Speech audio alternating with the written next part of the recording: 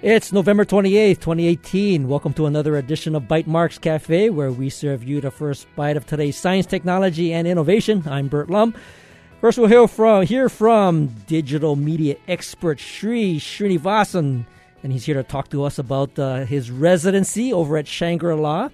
And then we'll hear from both, hopefully, Kamu Enos and Nigel Rosette. And we'll talk about Aloha Aina and the concept of decolonizing cities.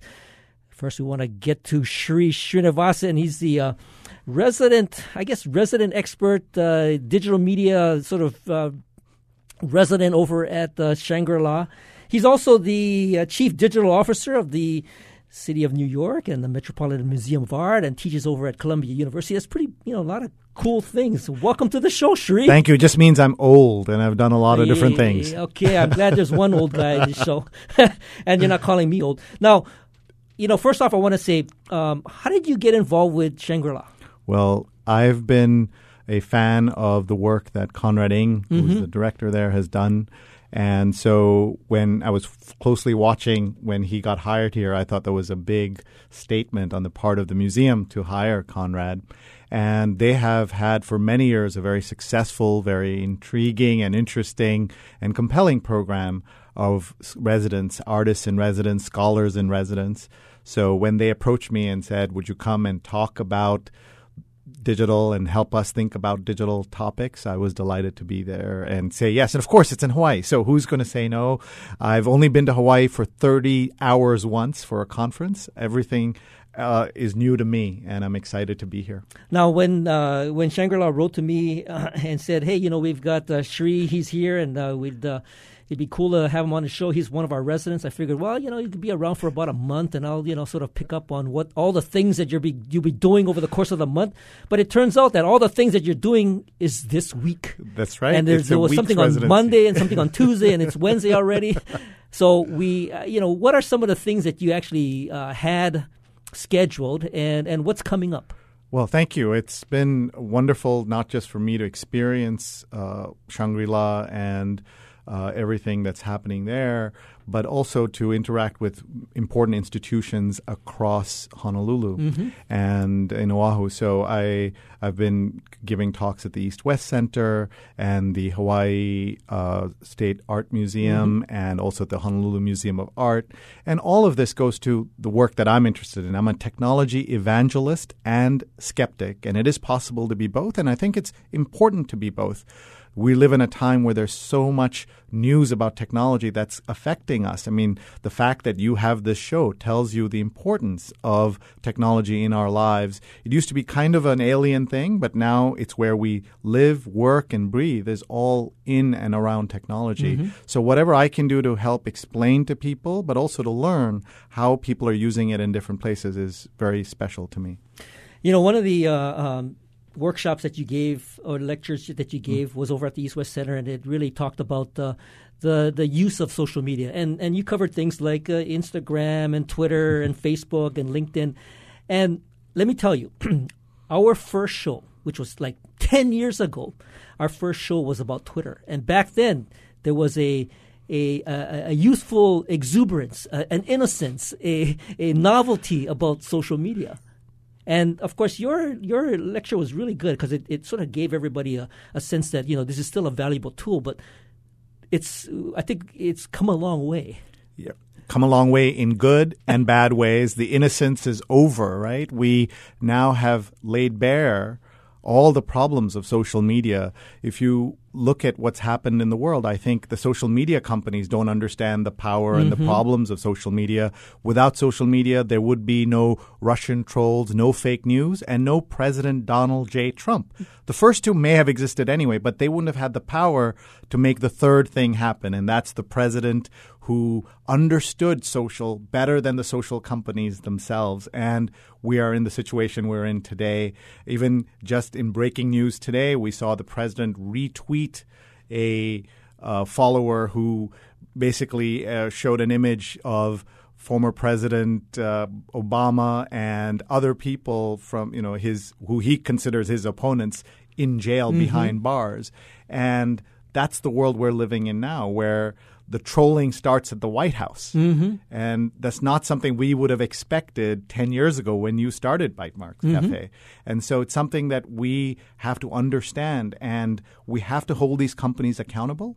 And we also have to take responsibility ourselves. I think our machines, our screens are hurting us. And I speak as an addict myself of my phone. I spend too many hours on the phone, and I've seen the damage it does in terms of the way these things are designed is to make us addicted.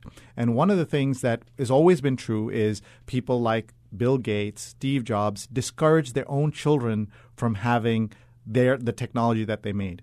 But today's tech leaders are absolutely against this technology for their own children. The ones who know it best are hiding it from their kids. It would be as if Henry Ford said, no cars for my kids, of course, up to an age. But then there was a lot of regulations and things that made the car safer. Of course, so many people die every year on the car because of the automobile. But we have found ways to tame it, to understand it. We're nowhere near that with technology. Well, when the internet was sort of first introduced to the general community and it was made commercially available, there was this great hope that the internet would basically eliminate borders and people would be able to connect around the world, and it would create a smaller sort of global world. And I think it has done that. But the other thing that psychologically what the technology has enabled is that you can be the best or the worst on the internet because you don't have to actually be face-to-face with anybody. You can actually sit behind your screen and be a troll. And that psychological impact that this technology has enabled probably was known, but it was thought that the good will overcome the bad. But I think we are at a tipping point, this balance that needs to be addressed. You've summarized the situation very well, but I will say that overall I still remain optimistic because we have seen things like Black Lives Matter, the Me Too movement, and other important social and societal changes come because of, in part, social media, the Arab Spring, things like that. So I think overall social media has done more good than harm, but every day we see the harm that's happening, and you're combining kind of unfettered capitalism with technology that kind of goes right inside our brain and affects us. So when you combine those two things, you're going to have problems. So what kind of advice do you give people who are taking one of your classes or listening to one of your lectures about as you encourage them to partake in this technology, what do you basically advise them to do? Well, one of the things I tell them is be an early tester but late adopter of technology. You don't need to jump on every technology that's coming around, but you need to understand how it works and see if it makes sense for you, for your company, for your lifestyle, for the work you're doing. You don't have to be on every platform, but check out the platforms that make sense to you. Test them out and see what relevance is there in your life for that piece of technology, whether it's social media or anything else. I mean, you remember there were days when even email was new, and I used to do radio shows where we would be interviewed about the evils of email and how there were problems with that or the dangers of the web. So I think that's part of the way technology comes around. There are always going to be problems, but we have to take control. We have to fight back. But overall, we have to understand what the problems are and then go forward. Now, you mentioned digital immigrants versus digital natives. One of the things that I learned early on as a early adopter of email was that I learned through experience was that whatever you put in email, make sure that you're okay with that being on the front page of the newspaper. So that would at least give you some sense of how far you want to go with your email. So anyway, that was kind of a rule of thumb. There is something coming up tomorrow that I want you to share with our listeners on what's happening. Sure. Tomorrow. I'm doing a workshop about how to use social media if you're a creative person. And so we're doing a workshop at 5:30 tomorrow. I'm very excited. And it's over at Box Jolly, and yes. It starts at 5:30. And of course, I will put the link up on the show notes for later on tonight. Thank you very much. We'd love to see any of your listeners who want to come along. Otherwise, they can find me on Twitter at Sree, S-R-E-E, and I'm on Instagram, Sreenet, S-R-E-E-N-E-T. And I'm always happy to answer questions or to hear from any of your listeners. And I do have that link to the that Facebook group that I will also post up there if people want any advice. So, Sree, thanks for joining us. Pleasure, and thank you very much. And of course, we'll take a short break, and when we return, we'll be joined by Nigel Rosetto, and he is here, and he is going to be talking about Aloha Aina in our cities. This is Bytemarks Cafe. Support for Bytemarks Cafe comes from the HPR Local Talk Show Fund, whose contributors help Hawaii Public Radio sustain and grow its locally produced talk show programming. Mahalo to the St. Andrews Schools, which includes the Priory School for Girls, the Prep for Boys, and Queen Emma Preschool. I would say that there's something here for everyone. I mean, I really do think so. Even for people who are sports or athletic, I mean, there's news here, there's information here. So I think a lot of people are like, what is that? And it's only for people that like classical music. That's just not been my experience. While I do enjoy classical music, there's so much more here. Member supported Hawaii Public Radio. Radio with vision. Listen and see. Welcome back to Bytemarks Cafe. Now in the studio, I've got Nigel Rosette, and he is a grad student over at the University of Hawaii in the Department of Urban Planning. He's also a research assistant. And I got to take a symposium called Decolonizing Cities, and I certainly want to. I was impressed with some of the talks or some of the presentation that the Nigel gave, and I want to get into that. But I want to welcome you, Nigel, to Bytemarks Cafe. Thanks, Bert. Aloha. Thanks for having me. Really excited and excited to share our work. Yeah, so, when I first heard about the symposium, it's called Decolonizing Cities, and I thought, wow, that's a pretty radical title, because what does it mean to decolonize a city? Could you maybe give us a little sense as to what that actually means? To me, I think decolonizing cities is an important perspective in understanding why cities look the way they do. Mm-hmm. I think what we did in our project is to understand how to move forward and kind of indigenize these spaces and understand what was there before, or what kind of systems, if it be farm, fish ponds, kind of things that are part of the Aina that have been here, created by the people who live here, what kind of services they provide for the land, and try and inventory it and protect those spaces. I guess what I'm also trying to get at is in terms of decolonizing, or maybe the way urban planners have built the city that we now live in. There's a lot of concrete. There's a lot of tall buildings. There's a lot of ways that the water would rush through the let's say the storm drain system, whereas in more traditional kinds of let's say environments, or whether it's planning for where a lot of people would live, there was a more holistic view of how to manage that kind of growth. So was the idea of colonization, or the decolonizing, was it because of a lot of the Western influence of how typically cities were created? I think our project really speaks to this. So if I could introduce our project that we done for our grad program, we worked with a farmer who is in Kalawao, which is adjacent to the Pearl Ridge Shopping Center. So if you just imagine a very dense concrete urban setting with a 2.5 acre kalo farm, traditional Hawaiian taro patch, smack dab in the middle. So he's fed by a puna vai, or a freshwater spring that comes up from the ground, and it feeds his crops, supports the kalo, which feeds his community.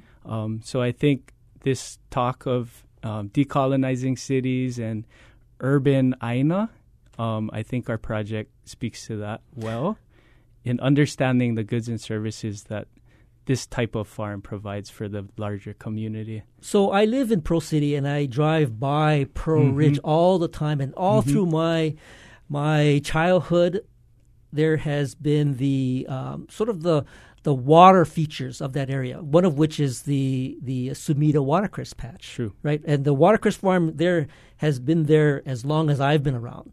True. And the Kalolo'i that you're talking about is right behind. It's right behind. Yes. So what we did for the project or for our class was to try and get all the partners that are both sharing the ahupua'a. So this means the Pearl Ridge Mall that is adjacent, the Pa'iao, local Pa'iao, which is a fish pond down the way, the landowner, which is Kamehameha Schools. We engaged all these partners and tried to convene together to see how we could align each other's visions to support these traditional practices. Was there any point in time where those types of features were at risk? I think they're at risk right now. I mean, a big thing right now that I'm thinking of is the Red Hill. The aquifer and the fuel tanks that are True. right over them. So this is kind of threatening the freshwater aquifer. Freshwater aquifer, Yeah. right? So, but understanding what is around, we're able to kind of protect this area a little better. I mean, like even the Waikiki as an example, right? I mean, wasn't that a lot of there were a lot of freshwater features there, a lot of springs? A lot of springs, a lot of fish ponds. I mean, it doesn't look like the right now we have a lot of hotels. Traditionally, we would see fish ponds throughout this whole coast.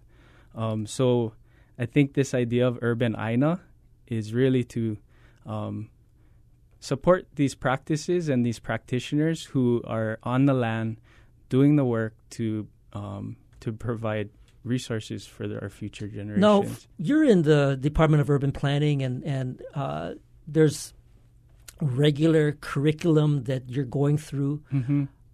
Is this a new idea of applying some of these sort of aloha aina concepts to the city? Is that something new that's being introduced to urban planning, or is that something that has been kind of there for a long while? I would say it's relatively new. I mean, with the influx of Hawaiians like myself, we're able to apply our backgrounds and our knowledge systems to this discipline. So my background is natural resource and environmental management with a focus in marine science. So learning the planning tools and techniques, we're able to kind of mesh those things in ways that we can help the future. So you're saying that historically, or maybe prior to your involvement or Kamu's involvement with urban planning, I mean, it was more of a traditional sort of urban planning curriculum, and only now come up more recently in the like the mid 2010, 2018. I mean, now we're sort of getting into applying some of the traditional concepts in urban planning. I would say, yeah, I'd agree. So in terms of, let's say, as an example, your work with the Lo'i in Pearl Ridge, how would you apply any of the concepts now that you're, let's say, studying or learning to that particular Lo'i? And besides preservation, what would you be trying to do to make sure that it thrives? What we learned this semester is the importance of being side by side with the people. So what matters for me might not matter to the farmer and the person that we're actually helping. So Anthony DeLuz is the farmer that's on the property every day. I have my gifts. The project was done by a class of 12 of us, all ranging from anthropology, marine science, biology, different disciplines, and we shared our gifts with him. He shared his needs, and we kind of tried to align to the needs of the farmer. We came out with a few tools to help him at the end of the semester. Yeah, I want to get into some of those tools, and I do want to get into the sense of the community effort that help bring everybody together to work on Lo'i. Want to hold that thought. We'll be right back after this short break to continue our conversation with Nigel Rosette, and we're talking about Aloha Aina and decolonizing cities. This is Bytemarks Cafe.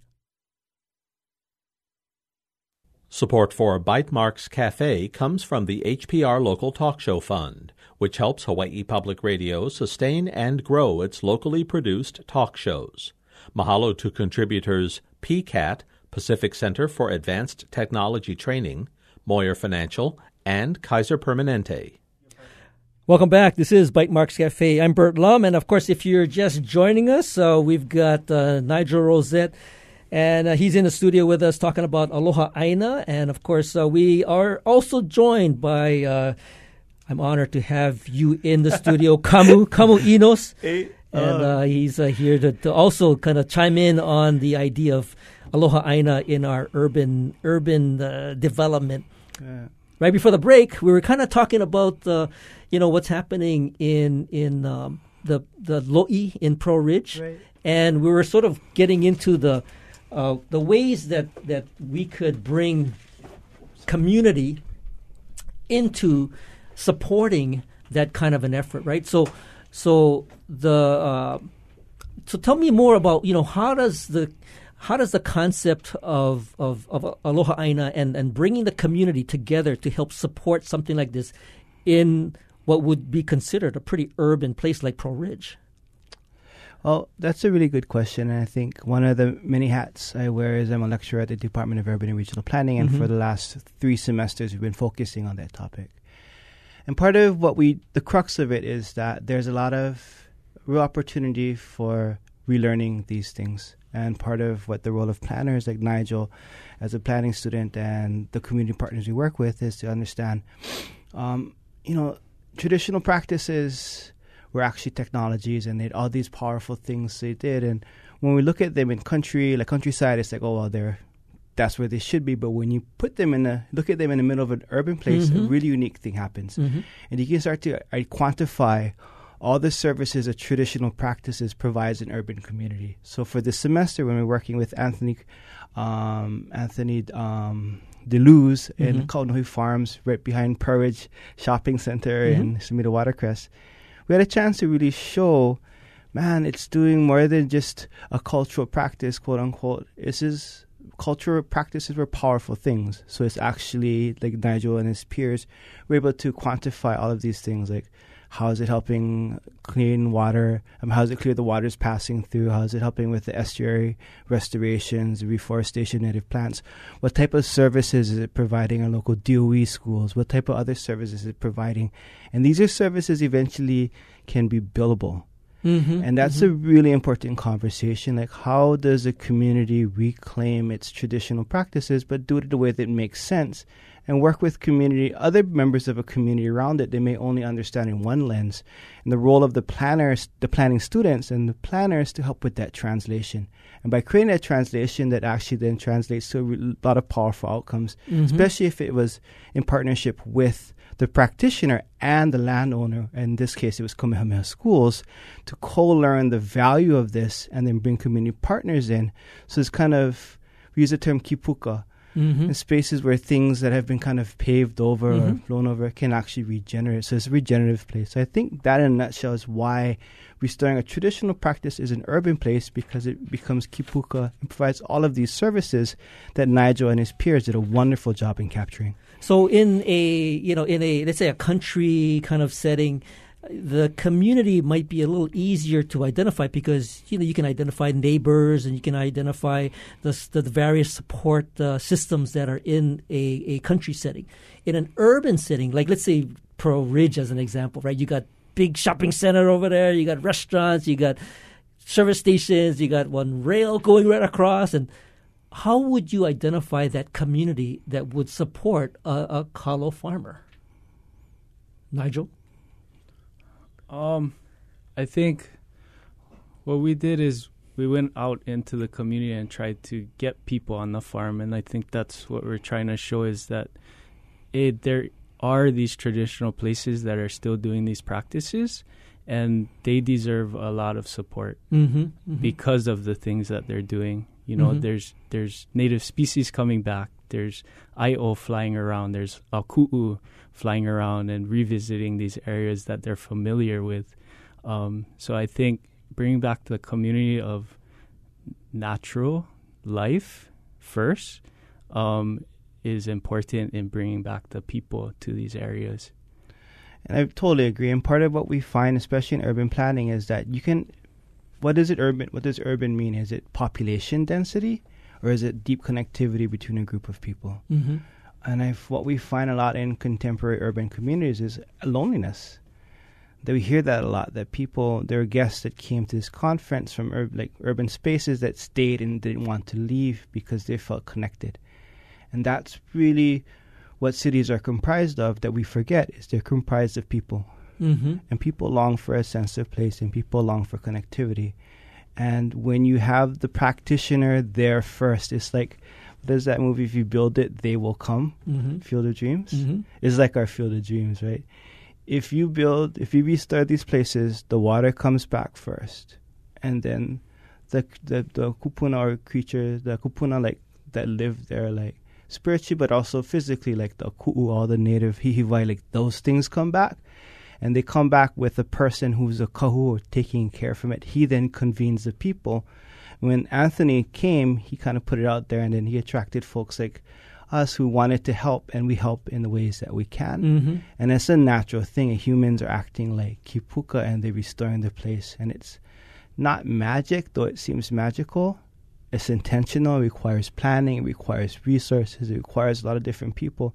But the beauty of it is that there's nobody that can't help. If you want to help and you show up and you can help. And this is a really powerful thing that's happening in Hawaii, in an urban place that has resonance all over. And people are hungering for community. People are hungry for practice. So, I wish we had more time to talk about this, but quickly, in terms of the concept of Aloha Aina, where does, and this is being a tech show, where does technology and the modern intersect with Aloha Aina? Especially in urban areas. Well, Nigel did a great job in creating the app that helped. Well, we created an app to more or less help the farmer kilo better. So kilo is this sense of observing your place. So we worked side by side with him, understanding his needs in inventorying and assessing the kalo, the taro. So we created an app to identify the moon phase, identify the moisture levels, and all the different factors that affected the health and the growth of these systems. So Nigel, where can people find out more about the project or the work that you're doing? They can find it on the internet. We'll link up the website. It's Ho'olahoia Kalawao is the website. Okay, sounds good. Well, just send me the link, and then I'll put it up on our show notes. Kamu'inos is with Ma'o Farms and, of course, with the UH Department of Urban Planning. And Nigel Rosette is also a grad student over at the Department of Urban Planning over at UH Manoa. I want to thank you both for joining us today. Thank you so much for having us. And, of course, thank you for listening to Bytemarks Cafe. Join us next week when we'll talk about the Ocean Vessel Robot X competition. If you miss any part of this edition, you can find the podcast of tonight's show on bytemarkscafe.org. And if you have any comments or suggestions, feel free to email me at bytemarks@gmail.com. You can also find me on Twitter. I'm at Bytemarks. Our engineer is David Chong. And, of course, you can catch us on HPR One every Wednesday or anytime on the HPR app. You stay awesome, and we'll see you next week on another edition of Bytemarks Cafe.